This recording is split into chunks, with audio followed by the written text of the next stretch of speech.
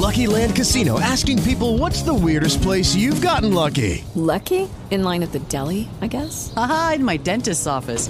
More than once, actually. Do I have to say? Yes, you do. In the car before my kids' PTA meeting. Really? Yes. Excuse me, what's the weirdest place you've gotten lucky? I never win and tell. Well, there you have it. You can get lucky anywhere, playing at LuckyLandSlots.com. Play for free right now. Are you feeling lucky? No purchase necessary. Void where prohibited by law. 18 plus. Terms and conditions apply. See website for details.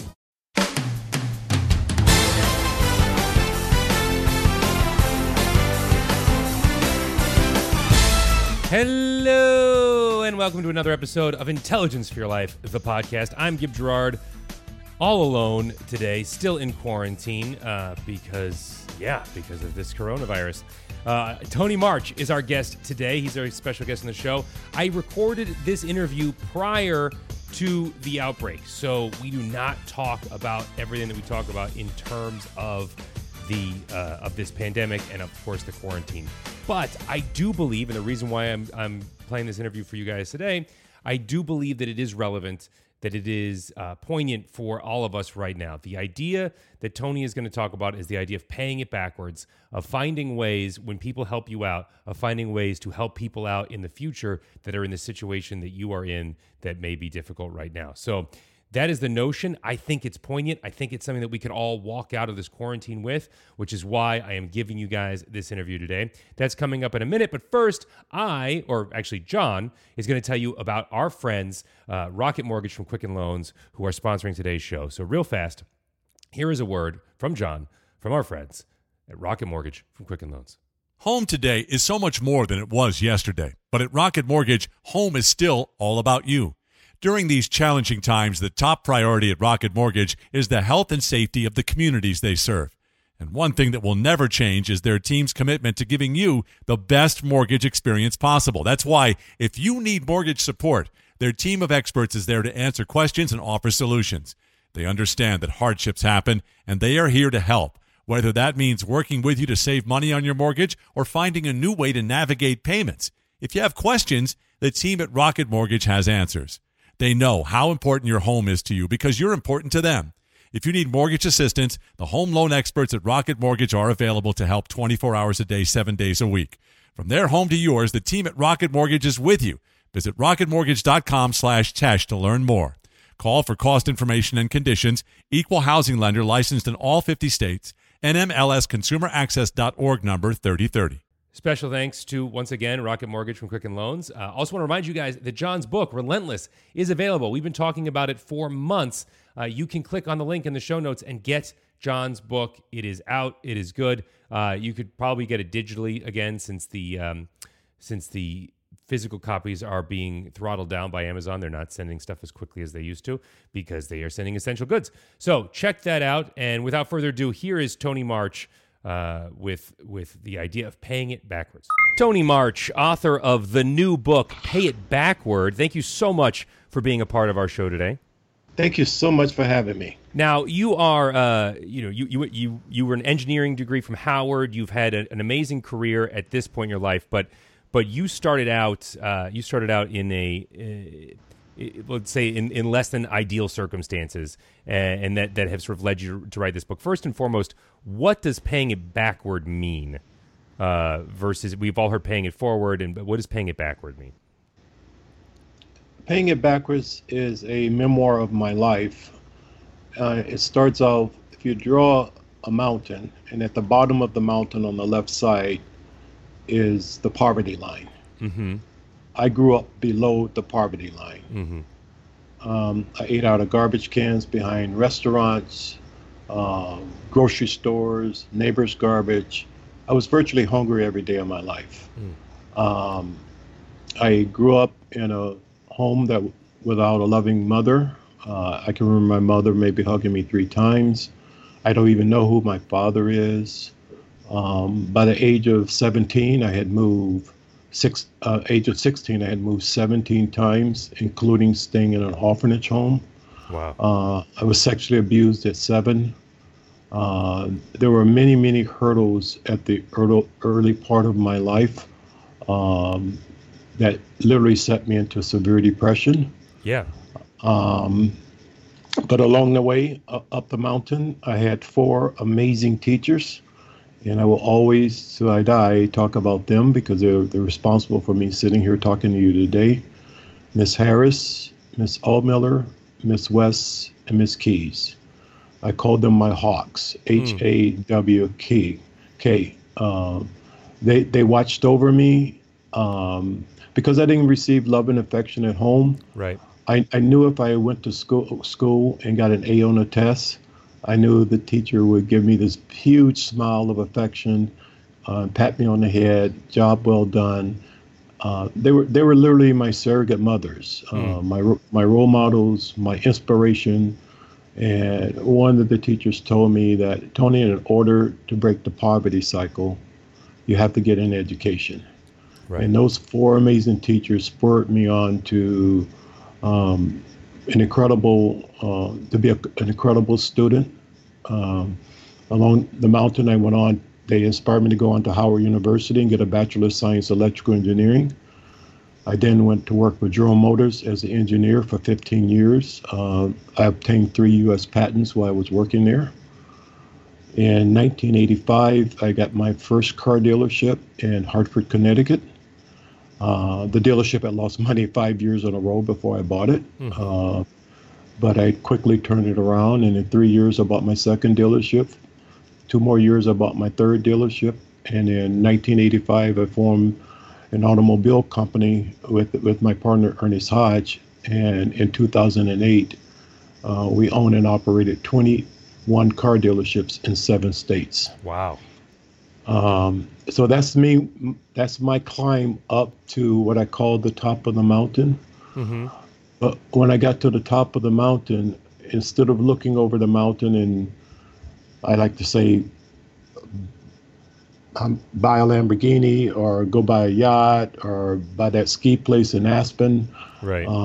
I decided to turn around and look back down the mountain and spend the rest of my life running my foundation, which I run now, which I travel the world visiting homeless shelters. I visit a lot of schools across the country, just paying it backwards, trying to talk to the people at the bottom of the mountain to make them understand that's just your beginning. I try to set my example of most people at the bottom of the mountain didn't even have it as bad as I had it.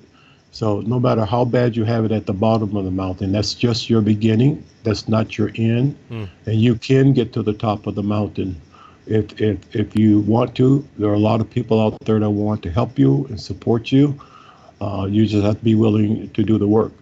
But right. The second reason why I wrote the book is for the people that are at the top of the mountain to realize that, God has blessed you with a lot of wealth, great job, great position in life. That is all of our responsibility to look back down the mountain and pay it backwards back down the mountain to try to help pull someone up at the bottom of the mountain so they can stand next to us. That's what the book is all about. I mean, it sounds like to me like that you want to be in someone else's life with what your Hawks were for you. Absolutely. I do a lot of talking. I'm meeting with 1,000 teachers in a couple of weeks. They literally bought 1,000 books to hand out to the teachers. I want those teachers to realize that there's a Tony March in your class right now. Mm-hmm. Mm-hmm. You don't know that he's hungry every day. You don't even know about his mother and father. You don't even know all the hardships that kid is going through. Right. But you have to realize you might be that one person that says those magical words to that one kid that would inspire them to be a success. Right. Is there? I want to go back to something you talked about where you were talking about about living below the poverty line and the amount of stress and depression that caused. And I feel like so many of us treat poverty as a financial status. But what I've heard and what I'm gleaning from what you're saying right now is that it's so much more than that in terms of what it does mentally to people. Can you provide maybe some insight into what living below the poverty line does that we would maybe not expect? I think the most misunderstood concept is you see a person standing on the corner asking you for $1. Mm-hmm. The most misunderstood concept is that person wants to be there.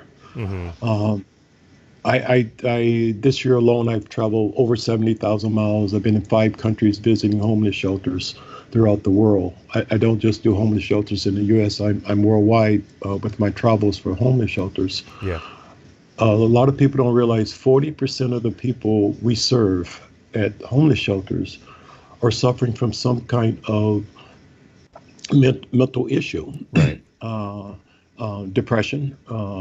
Depression sets in because I didn't have a mother that even looked at one of my report cards, and I wish I could show you every one of my report cards is straight A's except for English, which was my weak subject. So and you've written a book, this, so that's you Yeah. overcame that in some way. So it's the feeling of not being loved, not being appreciated, sets people into. There's I don't want to get into being a therapist. There are a lot of reasons that sets people into depression. One of the other people I want to inspire with this book, I'm telling my story of depression simply because I want to inspire those with depression to understand there's a way out. Depression is like in a cylinder, and your hands are on the side of the cylinder, and somebody is pouring oil down the sides of the cylinder, and you just keep slipping and slipping. You know you need to get out to the top, but you can't.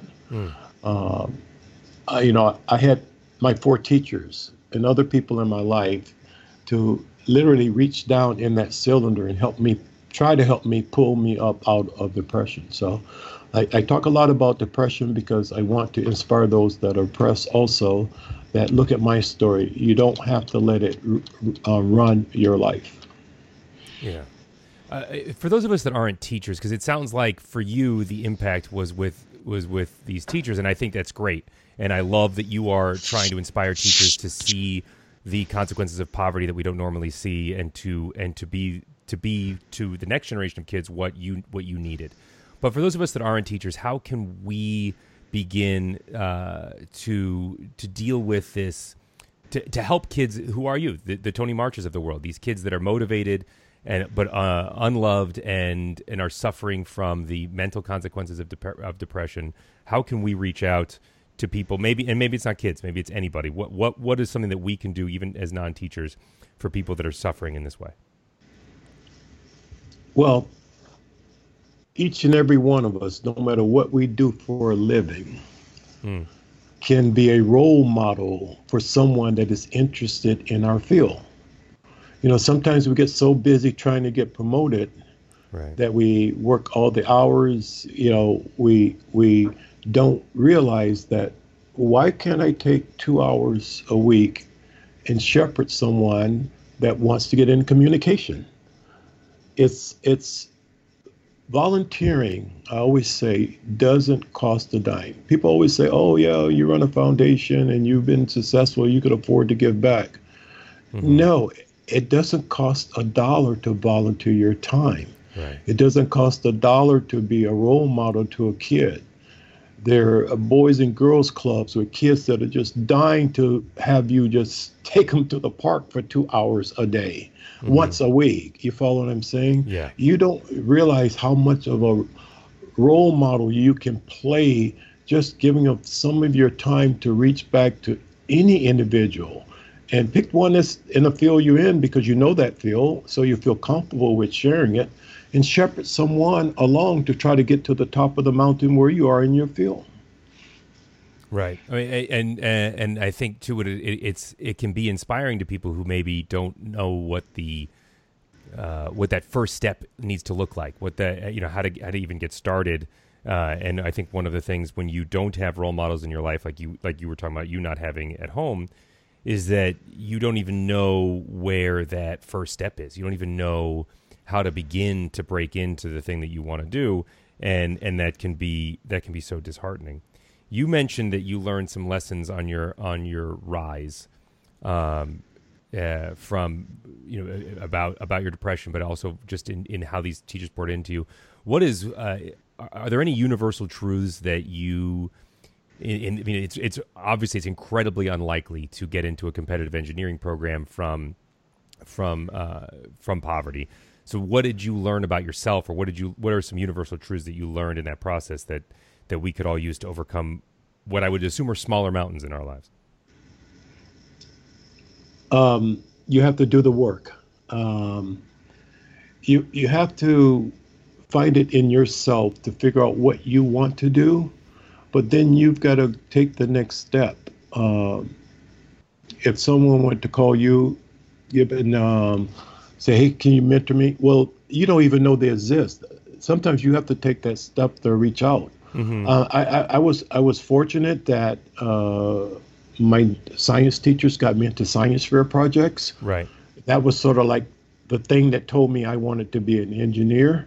That's when the light really went on. I think in 7th grade I started science fair projects, and went on. And actually, my senior year in high school, there were 250,000 students in the state of Florida did science fair projects, and my project was one of the top 10 in the state. Wow! So, wow! Do you remember what it was? Do you remember what it was? Oh, you ready? Yeah. My chemistry teacher, Miss Allmiller, one of my Hawks, she laughed when I told her what I would. She said, "You selected your title?" I said, "Yes, Miss Allmiller." And when I told her, she said, "Oh my goodness, Tony, that sounds like a college thesis." You ready? Yeah, I'm ready. The semi-micro determination of carbon and hydrogen in organic material. Okay. That was the title of my project. What? Basically, I would take an organic material, I would burn it. I had a series of filters that I would weigh before I burned it and after I burned it. And those filters, through a calculation, would tell me how much carbon and hydrogen was in that particular object. Wow. I did that in high school. That's impressive. I mean, and I'm assuming again that you probably would not have gotten to a place where you wanted to do that without your Hawks. The Hawks were everything. Miss Allmiller would drive me around she would buy all my supplies. I mean, when I had to get to Jacksonville for the state competition, she arranged my transportation. I mean, I wouldn't even went to the state finals, and I won if Miss Allmiller didn't get me there. I was poor. I didn't have money for food. I surely didn't have a way to get from Daytona to Jacksonville. So the Hawks were just. I probably talk too much about them, but they are my inspiration. They're the reason why I made it to the top of the mountain. Well, I mean, and too, they're the reason that you wrote this book. I mean, that they were paying you in a way that you don't know. Maybe maybe you do know, but it seems like maybe they had a history and they were paying backward the same way that you're inspiring people to do right now. I think we all forget that. I don't know, for me anyway, any mountains that I've climbed, I sometimes forget that there are people that are climbing some of the same mountains and this has inspired me to reach back and do that. And I have nowhere near the mountains that you have. So you have this ambitious notion of reaching back, and you have this foundation, and you've written this book. What is the number one lesson that you want people to take away from reading Pay It Backwards and for them to, why did you write it? What do you want them to walk away with? I want them to walk away at the end of the day, after you finish reading my book, the people at the bottom of the mountain, I want them to realize that, wow, this guy did it. Why can't I do it? And the people at the top of the mountain, I want them to feel, wow, I thought I was doing something by writing a $100 check to the cancer fund. You know what I mean? Right. I need to step up what I'm doing and try to, I probably want to accomplish what Tony's accomplished but I need to step up and improve what I'm doing to help. And I can't emphasize, mine just happens to be homeless shelters and schools. I'm in 3 schools this week. Tomorrow I'll be in 3 separate schools in the state of Connecticut. That's my passion, because I'm there to talk to the kids. And by the way, I speak mainly to Title I schools, which are the lower economic schools in the country. I'm speaking to the people in classes that I used to sit in, to those kids. Right. But mine just happens to be homeless shelter because obviously, if you hear my story, you see why my passion is for homeless shelters. For sure. And the second is education, because that's what helped me break the poverty cycle. But go out and pick your passion. Don't pick Tony's homeless shelters or schools. There's something that you have a deep passion for. And the more your passion is for that item, the more you're willing to give up your time, your money, your resources to help that cause. Yeah. And I hear you say, like, too, again, the way that you're giving back on your is to the story that you led. And I love it. Let me. I know your time is very valuable, and I know that you have to go. And I just appreciate it so much. I'm going to ask you two things. One is something I ask to everybody that's on the show, and that is, what can people start doing today to live their lives a whole lot better? The one thing that anyone can do today to start living their life a whole lot better is try to help someone make their life better. I can't tell you, I fall into depression, and I tell this story probably 1,000 times. It is just something amazing about there. I walk up to the steps to Metropolitan Mini's kitchen to volunteer.